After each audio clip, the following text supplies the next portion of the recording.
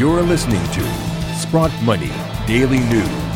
Good day, this is Jeff Rutherford with your Sprott Money Daily News for April 7th, 2015. As Greece's debt repayment crisis continues, Greece's finance minister, Yanis Varoufakis, has reassured the International Monetary Fund his government will make a key payment this week after meeting with IMF chief Christine Lagarde in Washington. After hours of discussion, Lagarde said she received confirmation by the minister that payment owing to the fund would be forthcoming on April the 9th. Greece's growing insolvency problems have raised fears the country would become the first developed nation to ever fall into an arrears process with the IMF. However, the informal talks with Varoufakis on Easter Sunday seem to have repaired relations between the parties, with Ms. Lagarde saying both sides had agreed that effective cooperation is in everyone's interest. Lagarde reiterated that the fund remains committed to work together with the authorities to help Greece return to a sustainable path of growth and employment.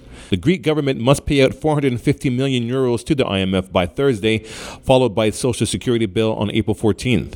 The cash-stricken government will also be required to roll over €240 billion in maturing bonds this month. As reported last week, it seems as if the Shanghai Gold Exchange is on the path to a record first quarter this year. It appears that Q1 gold withdrawals from the Shanghai Gold Exchange will have reached around 625 tons, which is a 10.8% increase from last year's record figure of 564 tons.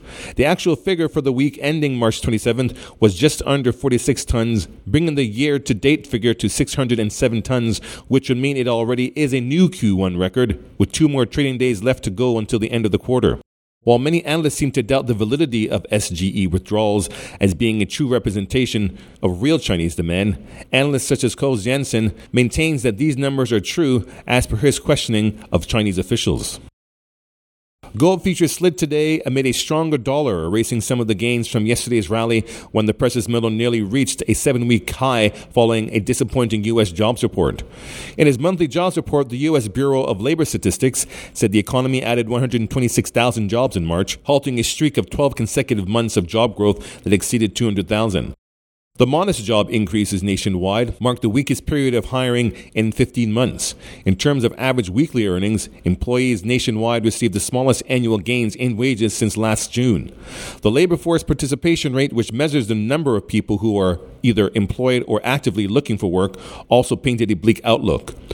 During the month of March, the rate was reduced to 62.7%, the lowest in 36 years.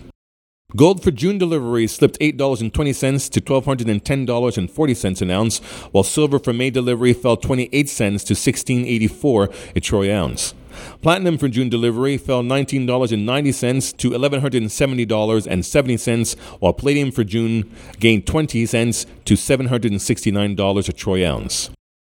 Currently, gold spot price has fallen $4.35 to $1,211.10, while silver has dropped 56 cents to $16.93.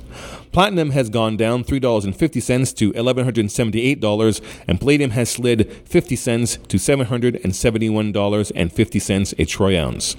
Well, that's what's in the news. Don't forget you receive special pricing on 10-ounce silver bars when signing up for a storage account. Also, continue sending in your questions for our next Ask the Expert guest, Andrew Maguire. Go to SprottMoney.com for more details. For Sprott Money Daily News, I'm Jeff Rutherford. Thank you for listening.